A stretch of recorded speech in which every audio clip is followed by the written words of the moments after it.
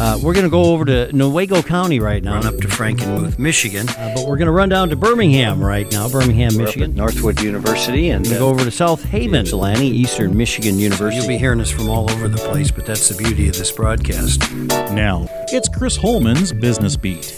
And welcome back to the Michigan Business Beat, brought to you on the Michigan Business Network. Chris Holman here. And of course, I'm in a studio that's somewhat remote, the garden level of the Holman House. And we're going to spend a little time right now with Carrie Rosengana. She is, of course, the CEO of the Capital Area Michigan Works in Lansing, facilitating Ingham, Eaton, and Clinton counties. And Carrie, it's good to have you with us. And I'm glad you were available, of course, today with the amount of snow we've had recently. You can't get out of your house probably anyway, right? Nope, I'm stuck inside too, just like you, Chris. Perfect. Absolutely works out. Okay, so let's talk a little bit about February, which is a very important month for a lot of reasons, but in particular for Black History Month. Let's talk a little bit about how employers celebrate Black History Month and why is it important they do so?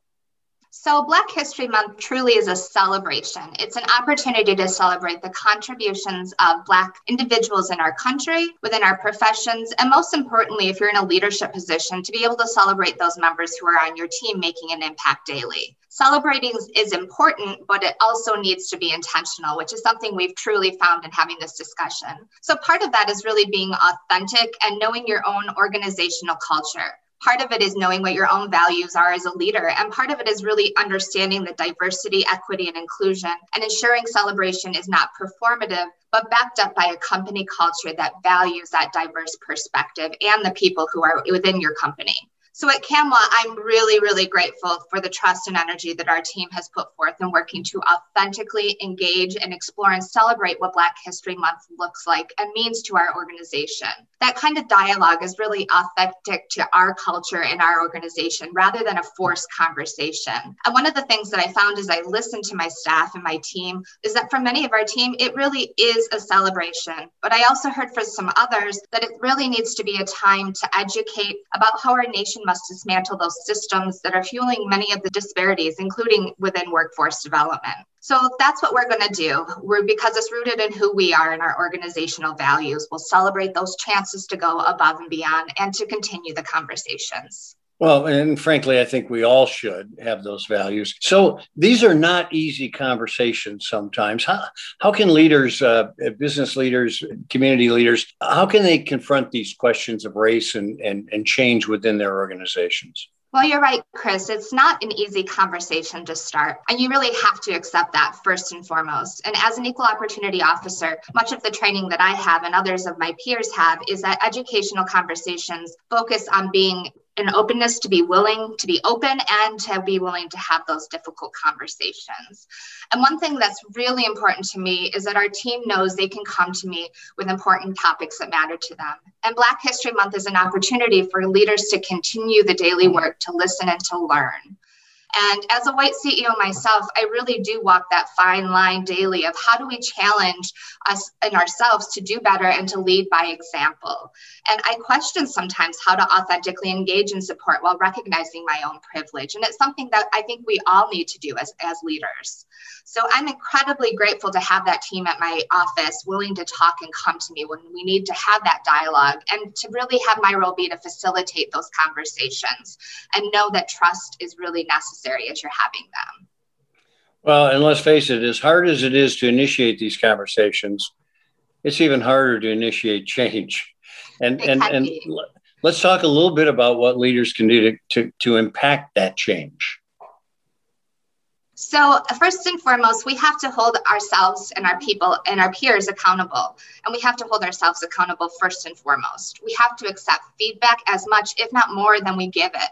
And we have to listen and set aside our own bias that we may have and do some work to really understand where those bias lie and understand the desire to react or defend doesn't need to happen. We must commit to learning diversity and inclusion practices and help build the foundations of our organizational cultures around how do we embrace the diversity within our team.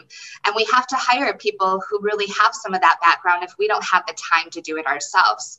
Know where those experts are within the field and know where they can come and to fit in your team to help you with those conversations that you're having. And really, we need to begin and continue conversations about race with our peers. We need to be willing to stand up to those injustices and to help each other learn and listen. Carrie, let's talk a little bit about this. And I know your answer is going to be anecdotal because there aren't statistics for this, but do you feel there's a trend more to these inclusion circumstances? I do. I think what's happening within the societal systems right now is these conversations are at the forefront of the work we're doing, which to me is a really positive step to see. You have to start with the conversations and recognizing where do you have work to do within your own organization.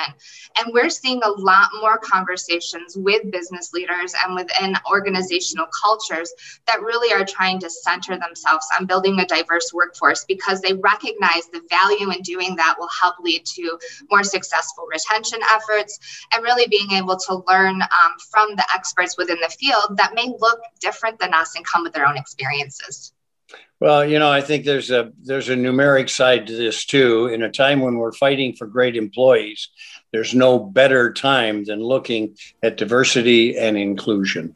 Absolutely, Chris. I couldn't agree more. All right, Carrie Rosengana, thanks so much for joining us. Appreciate it. And I appreciate the good work you do day in and day out to make things better. It truly is my pleasure. Thanks, Chris.